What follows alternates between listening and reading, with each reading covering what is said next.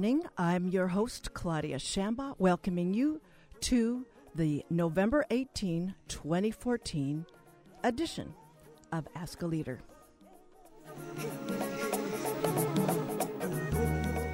Today we'll hear from a qualified health insurance broker, Didier Mojais, to talk about the choices available during the enrollment period that just began. Then, director of the film Race to Nowhere, Vicky Abeles, will join Uni High Assistant Principal Michael Giorgino to look at the root causes of the culture of overachievement 5 years after that film's release. Why do we know it's a crisis? Well, check out the difficulties at the UC system has in meeting the demand for good therapists. We'll be right back after a short station break. Don't go away.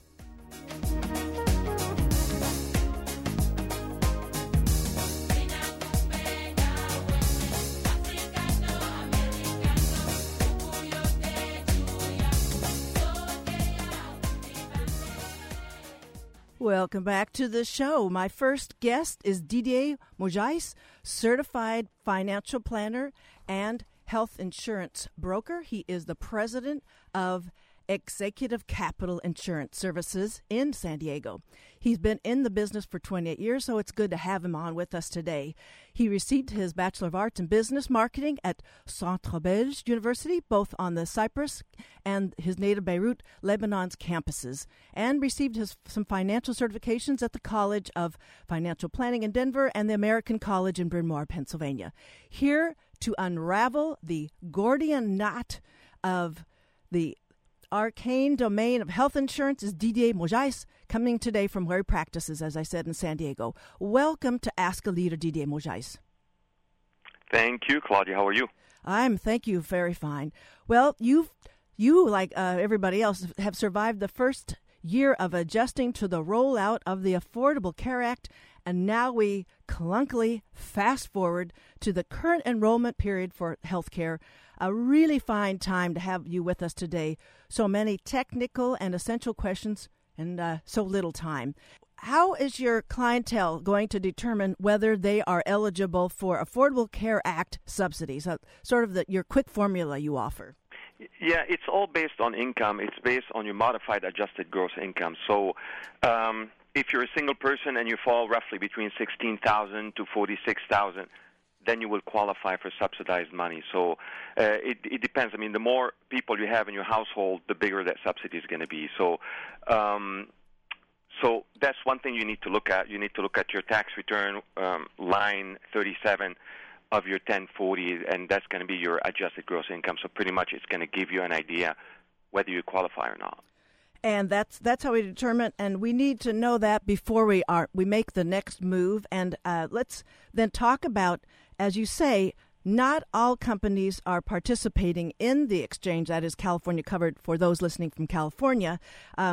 So how does one sort out which company?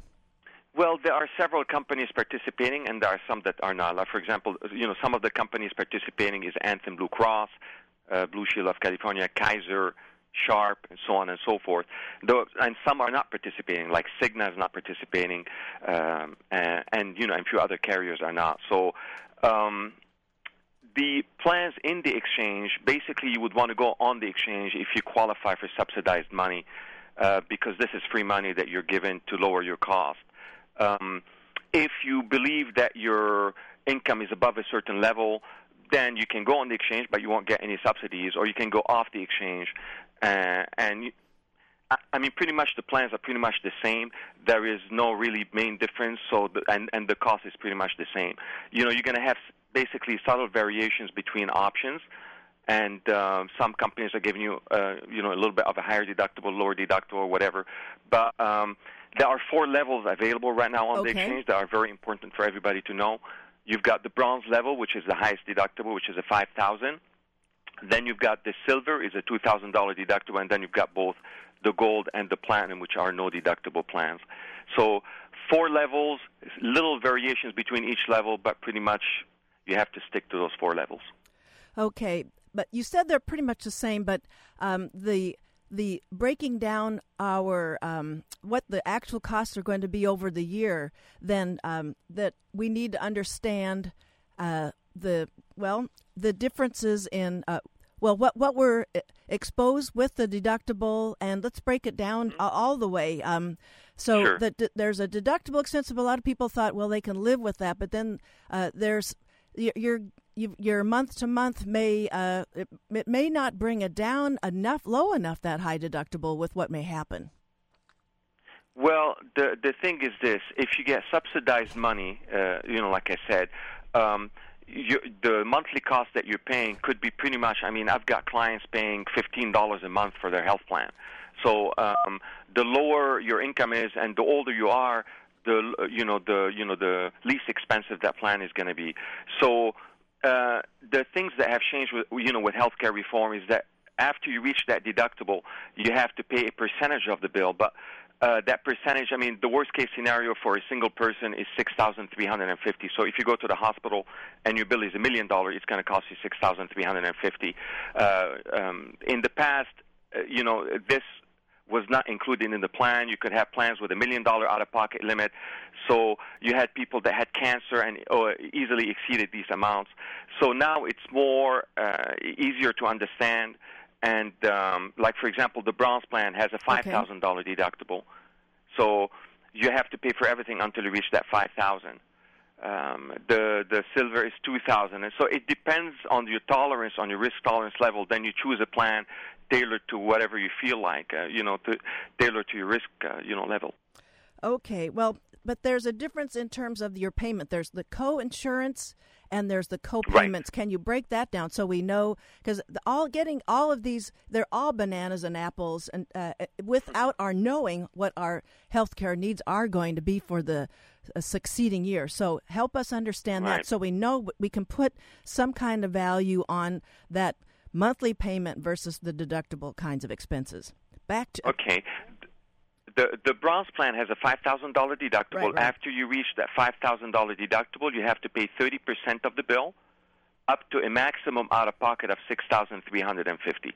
So that includes that deductible.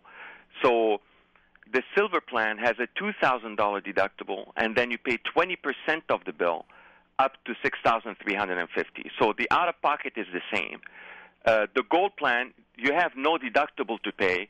You just pay 20% of the bill, up to your maximum out-of-pocket of $6,350. As you could tell, the first three plans have the same out-of-pocket max. So this is your stop loss. This is how much, what's the worst-case scenario for you, is that $6,350.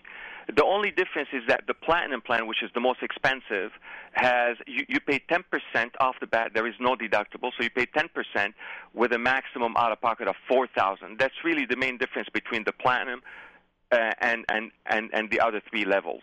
So your out-of-pocket is different. It's up to $4,000 limit. So once you reach that, and it's always per calendar year, which is from January 1st to December 31st, once this is reached, you never have to reach it again. So you can go to the hospital in January and have your bill being, like I said, $100,000. It's going to cost you $6,350. Next month you go again and your bill is $200,000. You don't pay anything because you've already reached this out-of-pocket for the year, the $6,350. So the co-insurance is the reaching the deductible, and the co-payment is the percentage that we're paying with at the point of service? The deductible is the amount of money that you have to reach first before most benefits are covered. For example...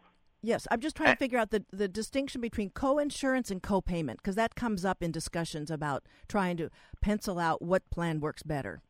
Co-insurance is the percentage amount that you have to pay after you've reached your deductible. Okay, that's what I was trying to figure out.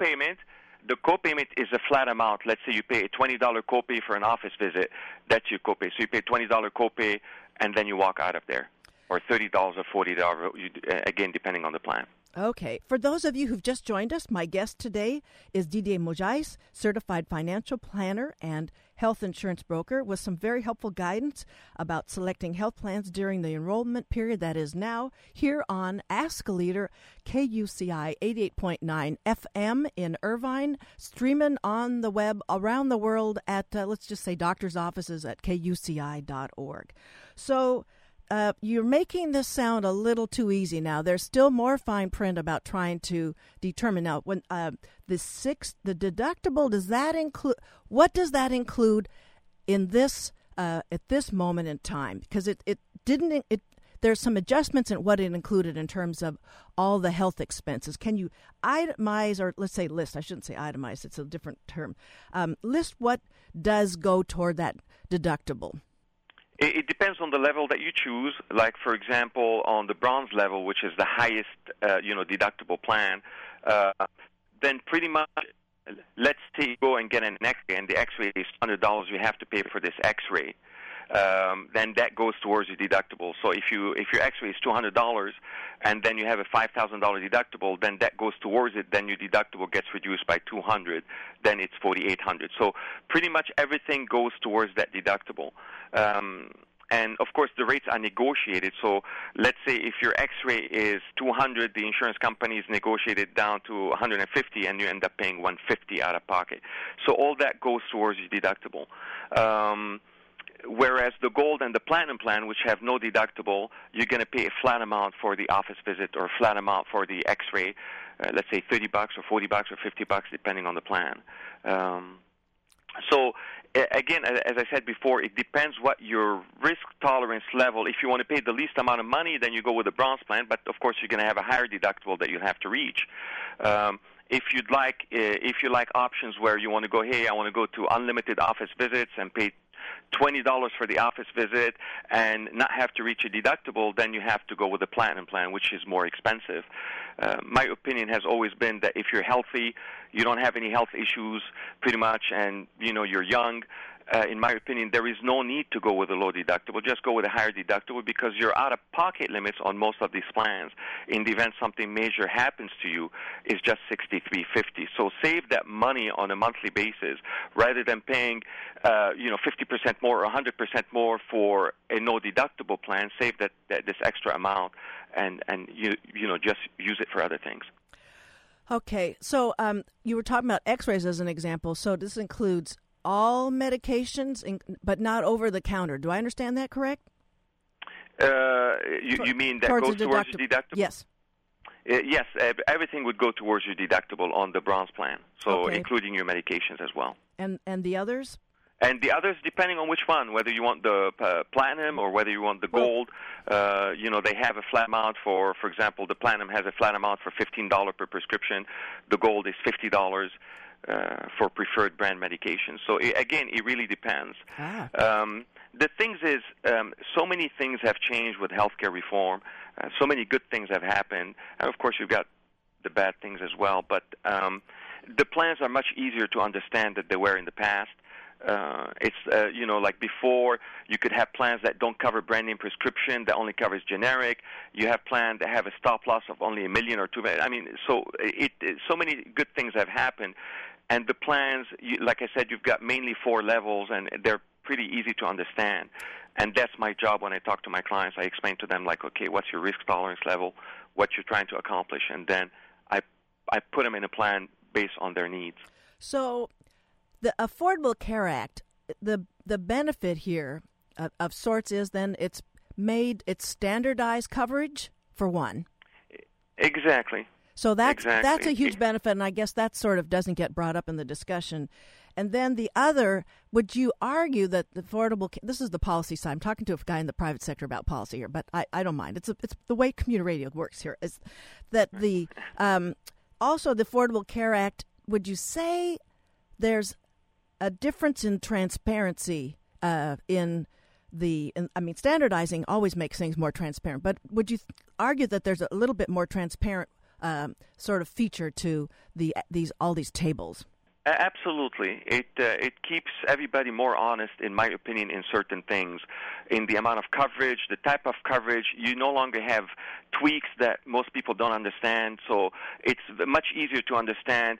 There are certain levels, for example, you have to have your annual physical exams covered at 100% no matter what level you go with. So things like the annual physical, the well baby cares, all these are covered at 100% even if you go with the highest deductible plan.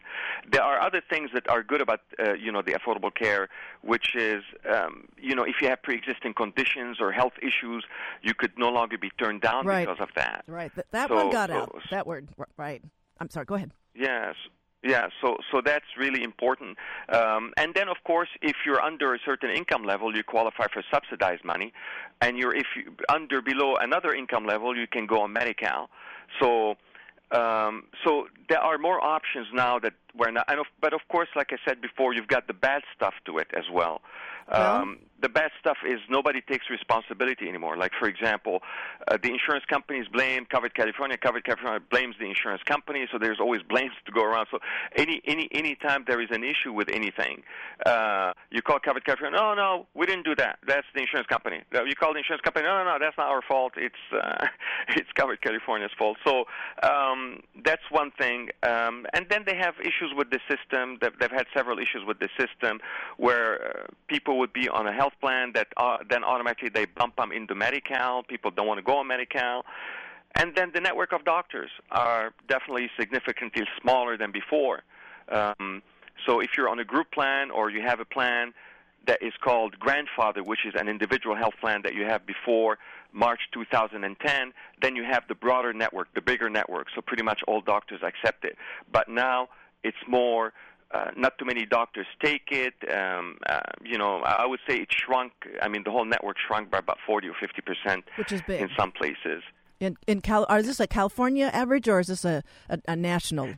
This is here in California, but I'm sure the national average is the same because many doctors are electing not to accept that, and not to go that route and not to accept it. So, and same with hospitals. Some hospitals, like for example here in San Diego, you've got Scripps Hospital is with Blue Shield, but is not with Anthem Blue Cross. The Anthem Blue Cross has Sharp and UCSD.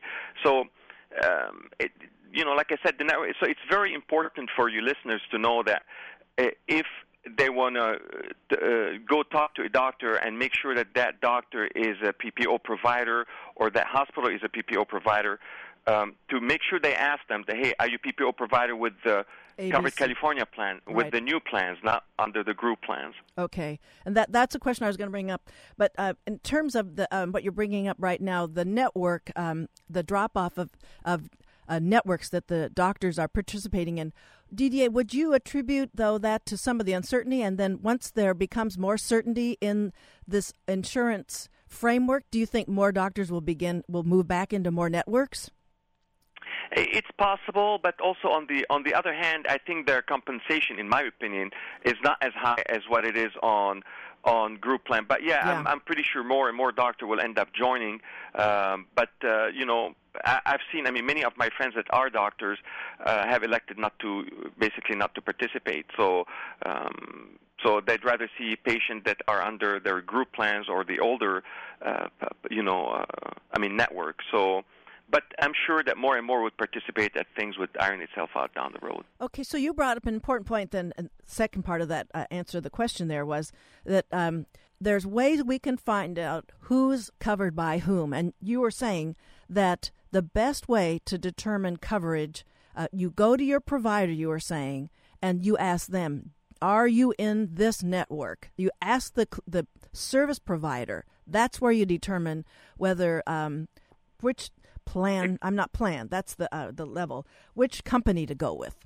Exactly, and the question has to be specific because I've had many people say, well, my doctor said that they are PPO provider, let's say with Anthem, but they're not. But yeah, it's very important, because maybe they're thinking it's the Anthem group plans, but it's very important to specify, to say I'm on an individual health plan or a family health plan, or I'm on a Covered California health plan. Are you? Do you guys participate in these plans? So. And so it's important to ask that specific network to say I'm on an individual plan or I'm on a Covered California plan. Excellent. So, Excellent. then you'd be more specific.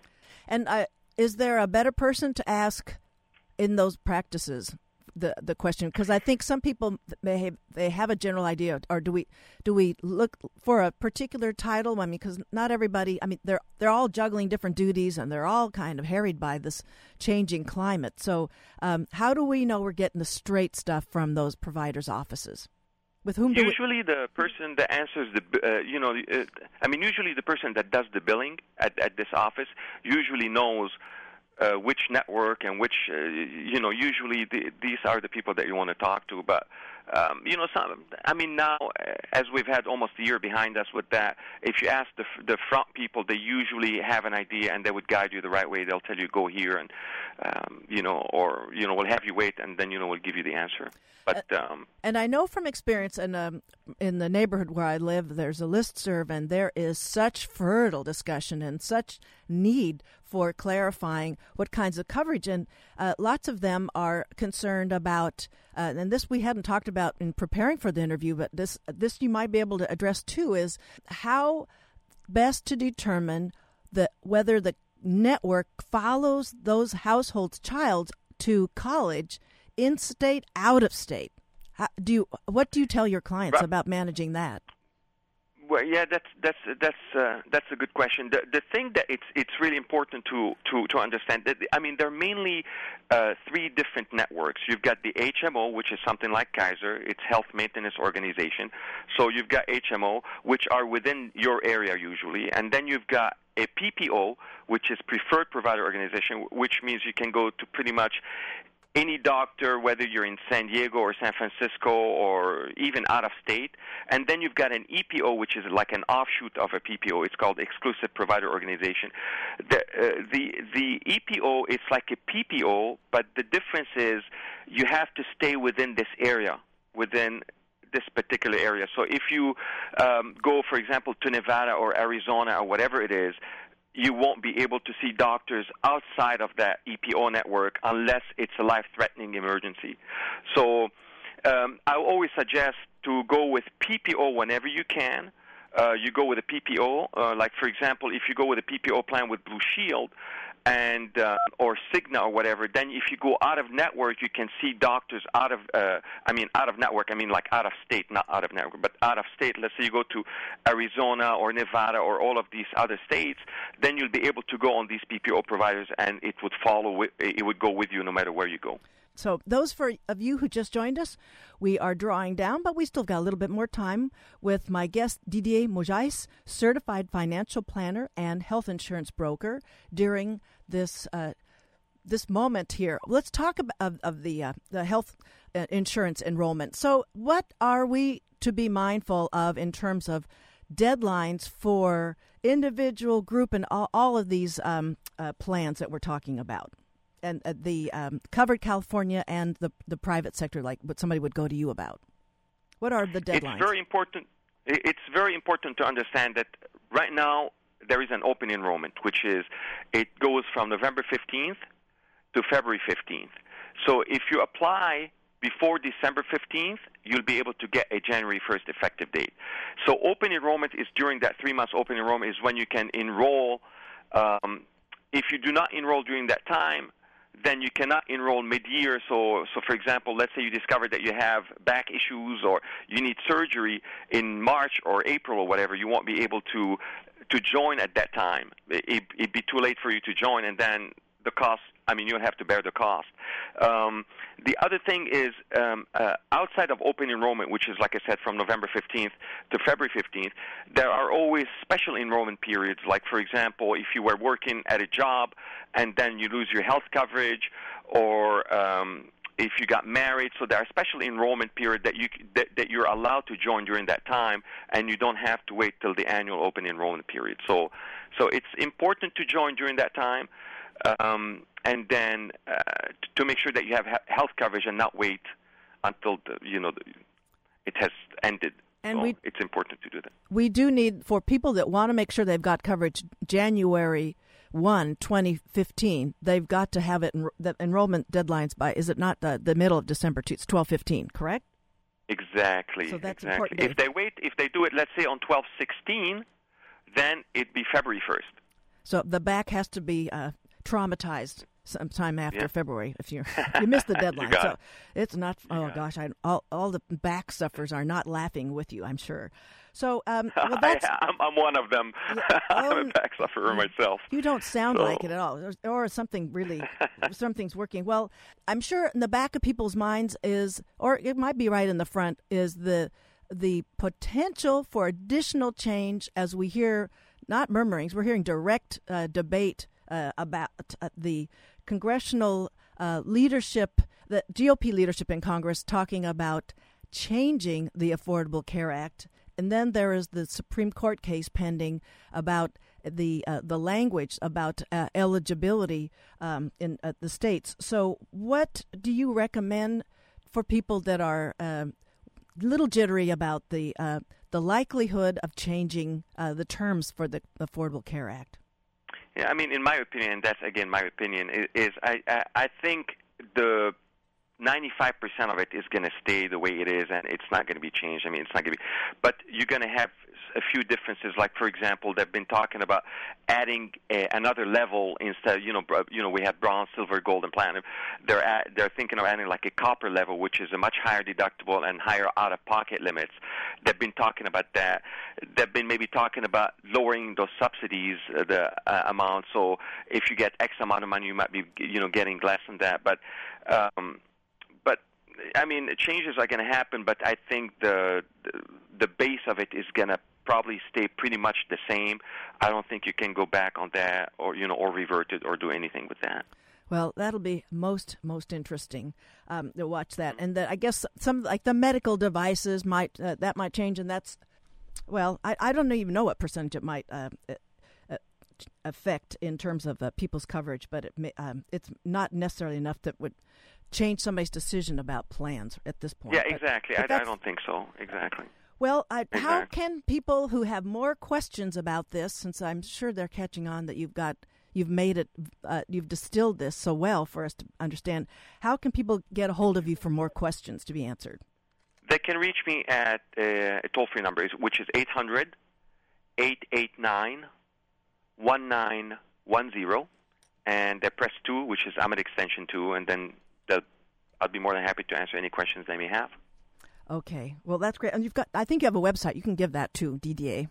Yeah, the website is executivecapital.com. So it's www.executivecapital with a TAL.com. Right.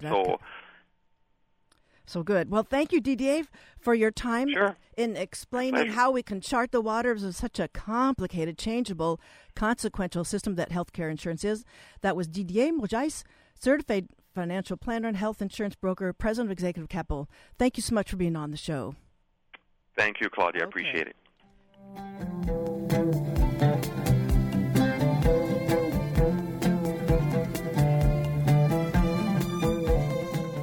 We'll be right back after this break, and I'm going to cue up Vicki Abeles, who will join us with University High School Assistant Principal Mike Giorgino to talk about possibly nipping some of this pathology in the bud. I was talking about why so many psychologists are needed at UC System, showing up in those long lines. Well, we'll hopefully address that. Stay tuned. Be right back.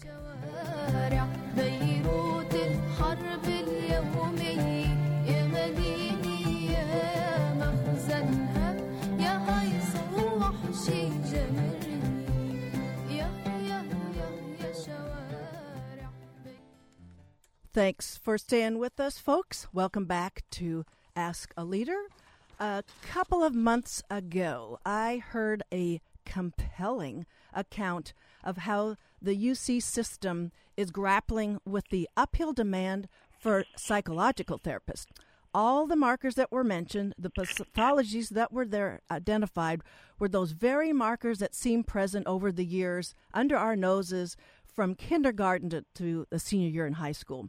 My next guests are here with me to address this trend. They are film director, co-director of, film director, she's directing a lot more than the first one I was going to talk about, is Vicki Abeles, and local high school assistant principal Mike Giorgino. Vicki Abeles is a mother, filmmaker, author, and need we say, passionate advocate for children. I'm going to let her tell us, Vicki, where did you complete your undergrad and your law degrees? Yeah, so I went to undergrad at University of Miami and graduated back in 1983. Oh, you don't have to give 3 years, but Washington that's fine. University for law school. Okay, very good. And then, so her first career was a Wall Street attorney. Then she took up filmmaking in 2007 when she co-directed Race to Nowhere, the film. It's been on required viewing list for some time. Many of you listening know all about that film. Additional in credits include associate producer on the Sundance favorite, Misrepresentation, and associate producer on Plastic Man, which had its world premiere at the Mill Valley Film Festival this month. Vicki's currently working on a new film featuring innovative schools on the cutting edge of education reform. I hope to bring that up. I just heard some more of that on KQED this morning. She's also directing a film about the math crisis in America and the inspiring educators on a mission to solve it.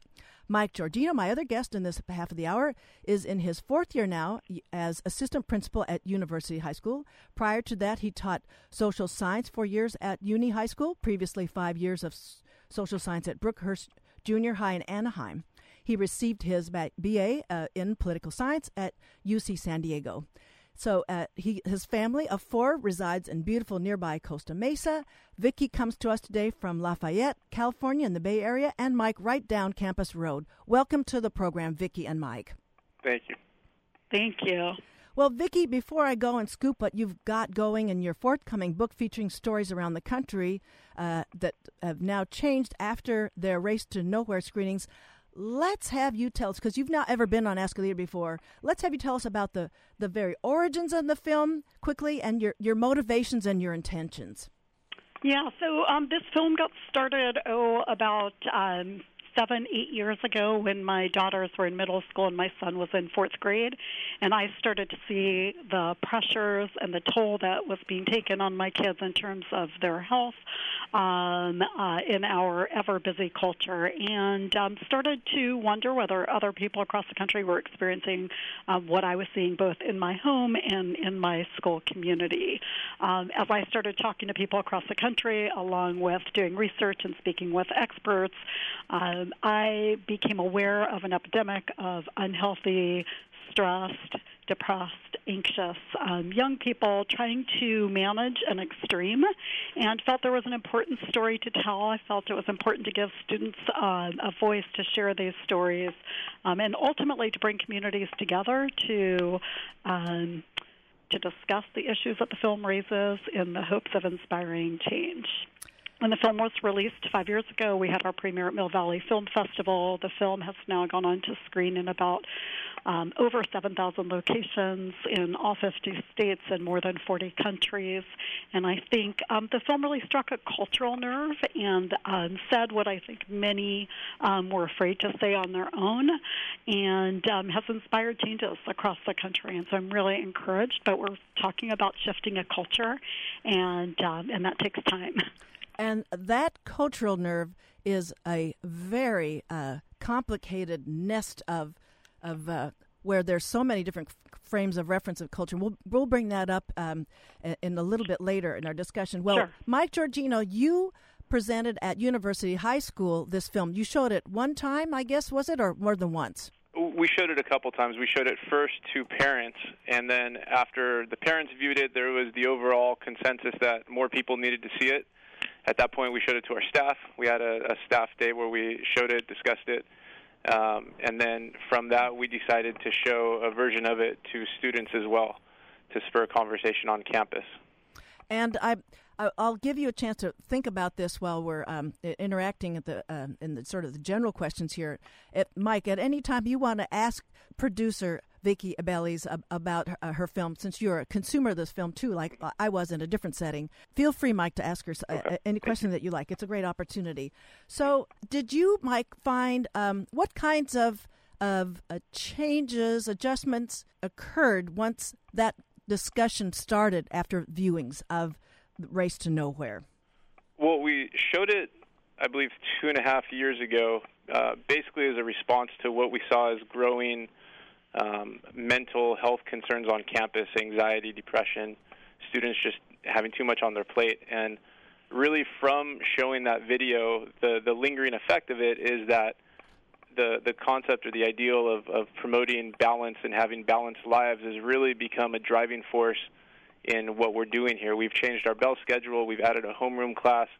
And I don't know that a lot of people would make the direct link to the Race to Nowhere conversation, but I think clearly when you hear the conversations, there's a thread of the idea of making sure we have balanced, healthy students and that we're making personal connections to them and that we're letting them know that there's a lot of paths to success and a lot of support to be had out there and that they're not in this alone. And I think a lot of that mentality, which is really driving our school culture right now, what we're striving to get to, comes from that conversation started with Race to Nowhere, because these weren't conversations we were having 5 years ago.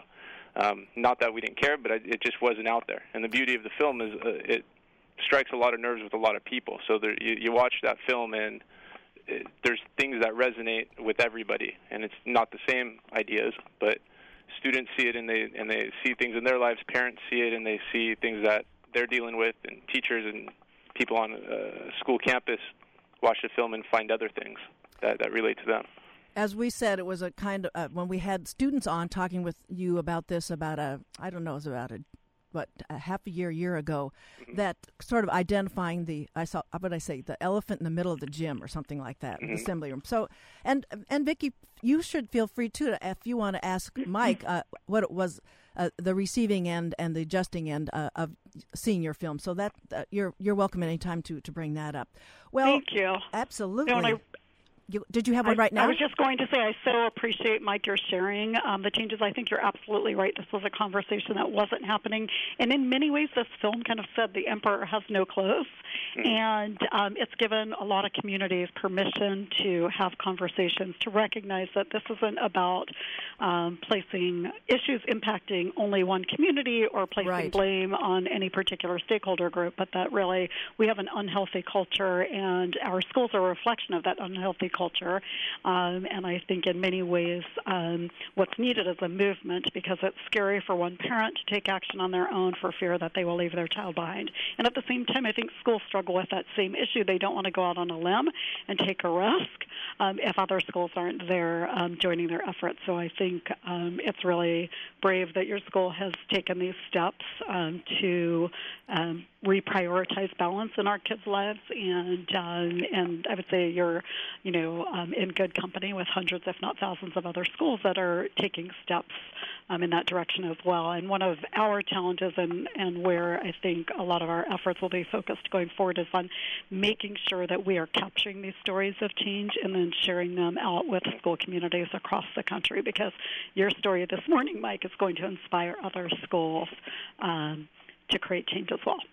Right. Did you have a reaction to that, Mike, or we've got go on to the next question? Yeah, I mean, I'm just going to say there's so many elements that the film speaks to, but you're right. I mean, it's hard to change a school culture or to change policies based on the culture you're trying to achieve, because we're not, we can do all we want about, thinking about how we address homework and course offerings and schedules, but ultimately, we don't live in a vacuum. I mean, these kids are trying to get into college too, so we have to also balance we want students to still be competitive. We still want to have everybody be as successful as they want to be in their own definition of success. So, it does need to be a cultural shift. It's not just what's happening at schools, but what universities are doing and what universities are asking for and what parents are perceiving to be the path to success. So it's important that a lot of different schools are taking steps to remedy a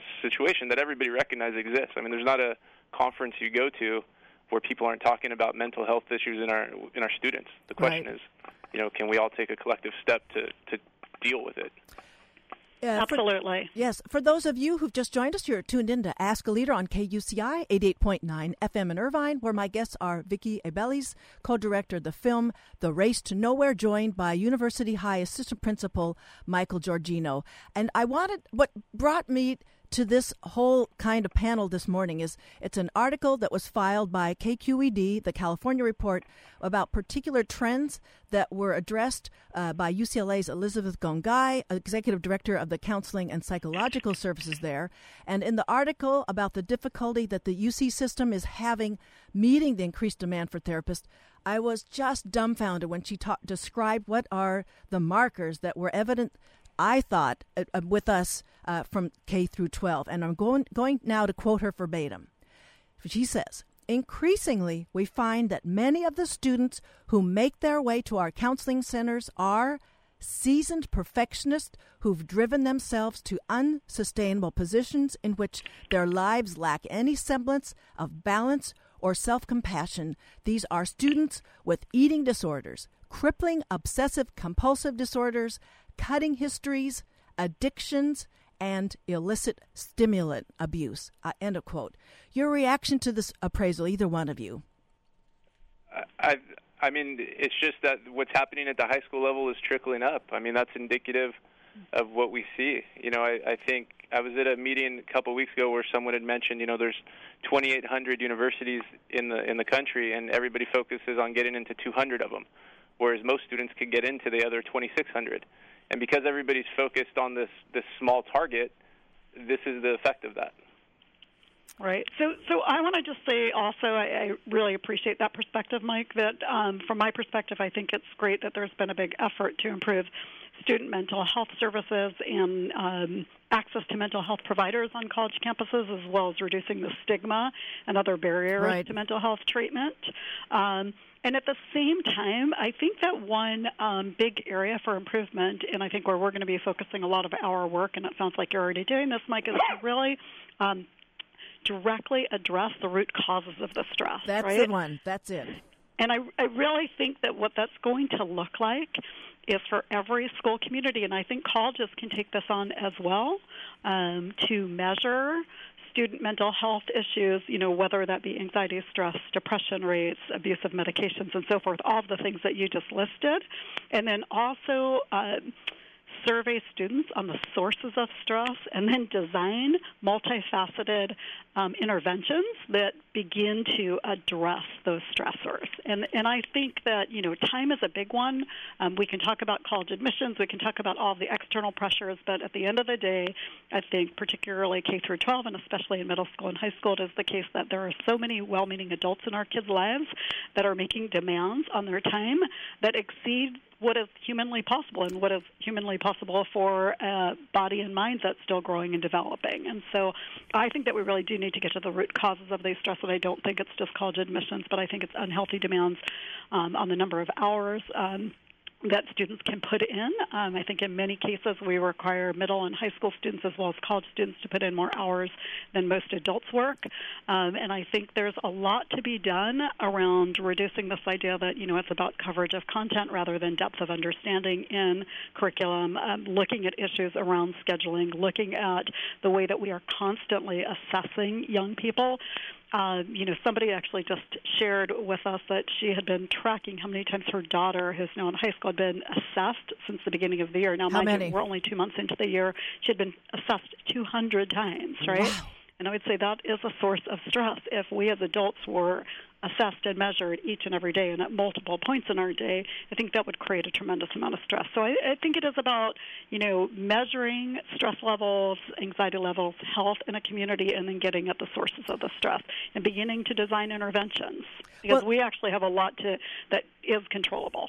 Well, I'm thinking your point's well taken, Vicki, about the pedagogical part of in the setting, but I'm thinking when we're talking about root causes, the pressure at the household level is starting mighty early. Anecdotally, and I have to put this out there, some people will recognize what I'm talking about, is there was a request in my neighborhood listserv for a math tutor for her 4-year-old daughter for 1 hour a week. Right. Yeah. No, so I hear what you're saying. It's starting early that parents put on their kids, and I absolutely think that we as parents need to reflect on the ways that we're pressuring our kids. And one thing that I often share with parents is that we need to make sure that we're not one more person seen as measuring our kids, right? But I also think that it's really important to recognize that parents, in many cases, all parents, I think, operate from a place of good intentions, but I think parents are responding to this hyper-competitive culture. It's so insidious. And just to share an expert on this, Wendy Gralnick, who's written a book, Pressured Parents, Stressed Out Kids, and her thesis is essentially that rather than blaming parents and helicopter parents, if you will, is that parents are doing what we're hardwired to do in a hyper-competitive situation. And so, yes, there are things that can be done at home, but I actually think that we need to look at the way that so many of our schools have become overcome unhealthy cultures and begin as school communities to place the well-being of our children at the top of our list. If our kids aren't healthy, they can't be available to learn. So, Mike, to grow. You've seen it all as an administrator now at the Unity High School, and you have two daughters. So, they're not middle school yet? No. They're kindergarten's the oldest. So you're in a position, you're making decisions now about their goals and their activities and that kind of a thing. Is there anything that you are finding you are able to be proactive about at this point? I don't know if that's what comes to mind, but I mean, certainly I could tell you I was shocked when my daughter had homework in kindergarten. Yeah, I don't know if that shocks other people, but it shocked the heck out of me, because I'm thinking if she's got a packet of 9 pages for a week in kindergarten, what's she going to have in first grade, assuming everything progresses? And if that's the case, what's she going to have in sixth grade?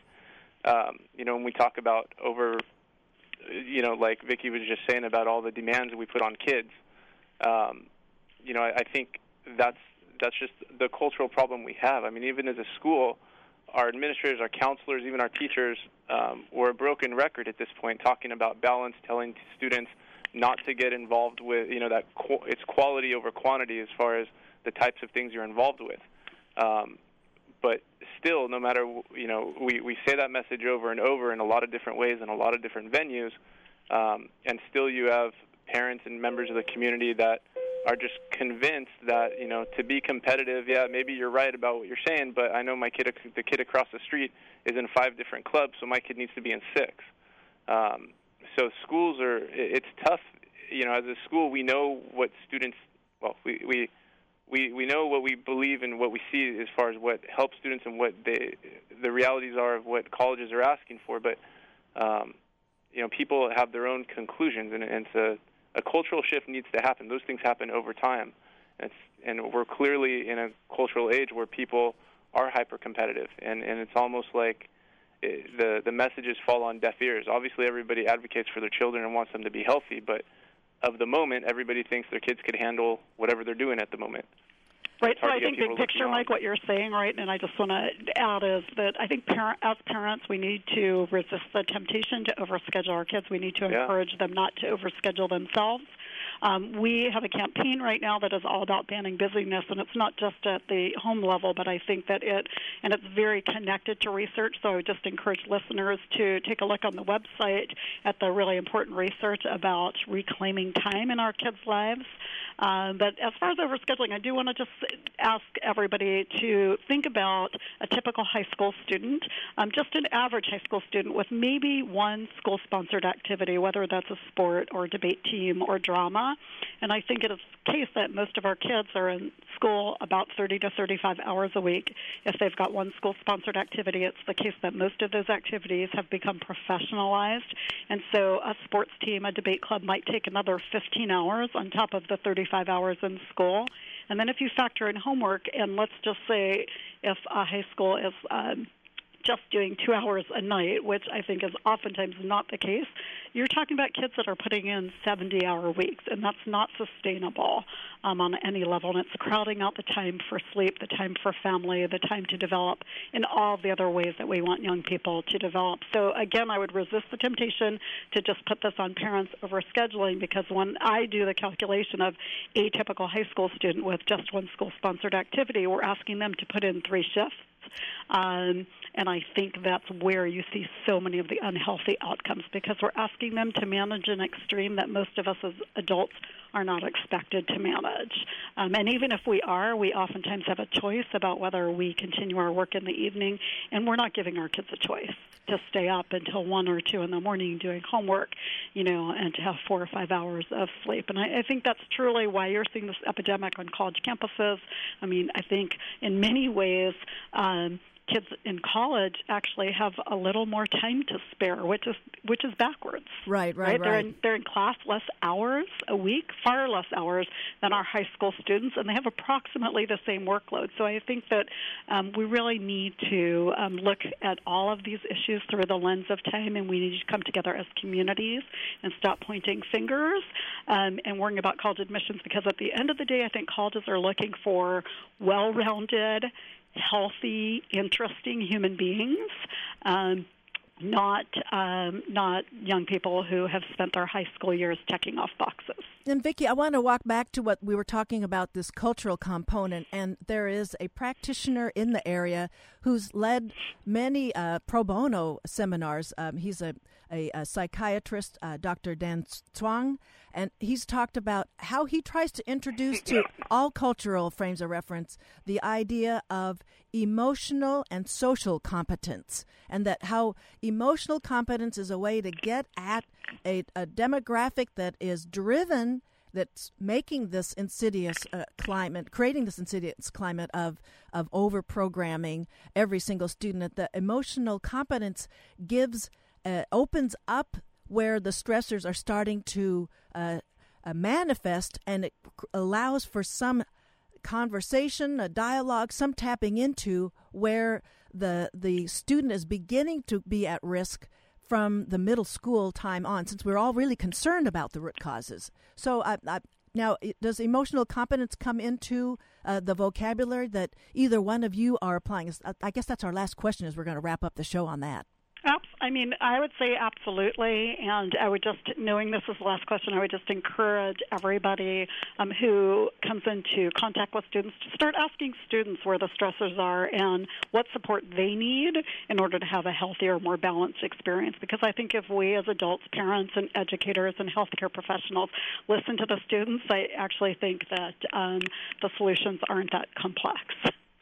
I just wanted to point out something based on what Vicki said before. I know this is a final comment, but as far as the time commitments on kids and that it's more than what adults would expect to have, and I think that's true. And I think part of the challenge at the high school level, probably even with parents, is what are the expectation levels that we have? Everybody talks about having high expectations, and right. The moment you talk about changing things, then the conversation goes to, well, I don't want to lower expectations or dumb down, but I think where the conversation needs to go is what are the appropriate expectations, and I think that's what we don't address. You know, we may have set the bar too high in some places. Right. That's an excellent point. Not when you're changing high expectations, does that mean you're lowering them or you're reframing them into appropriate? That is the takeaway. I really appreciate that. And Vicki, you had one last thing to say, and I'll assure you that I'll put on the podcast summary how people can get a hold of the Race to Nowhere website, which is loaded with resources. But go ahead, your last thing, Vicki? I would just encourage people to continue speaking about these issues, finding opportunities to bring communities together, and importantly, to include students in these conversations. I think the students, if we listen to them, have lots of ideas on what needs to change. And the great news is that there are hundreds of schools across the country working to address these issues. And in our forthcoming film, we're going to be featuring some schools that are even, taking this a little bit further and transforming the experience of school and the way students are learning.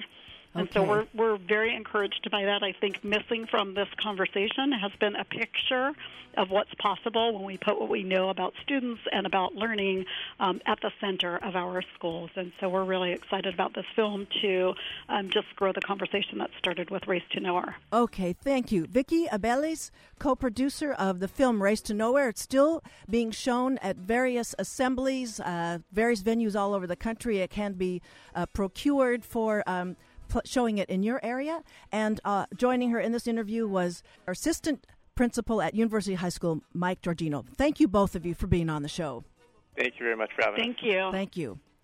This is the close of Ask a Leader. Next week, we'll have a special sit-down with the dapper and wise emeritus professor of math, Dr. Howard Tucker, a sort of Thanksgiving preview there. Thanks for listening, everybody. Talk to you next week.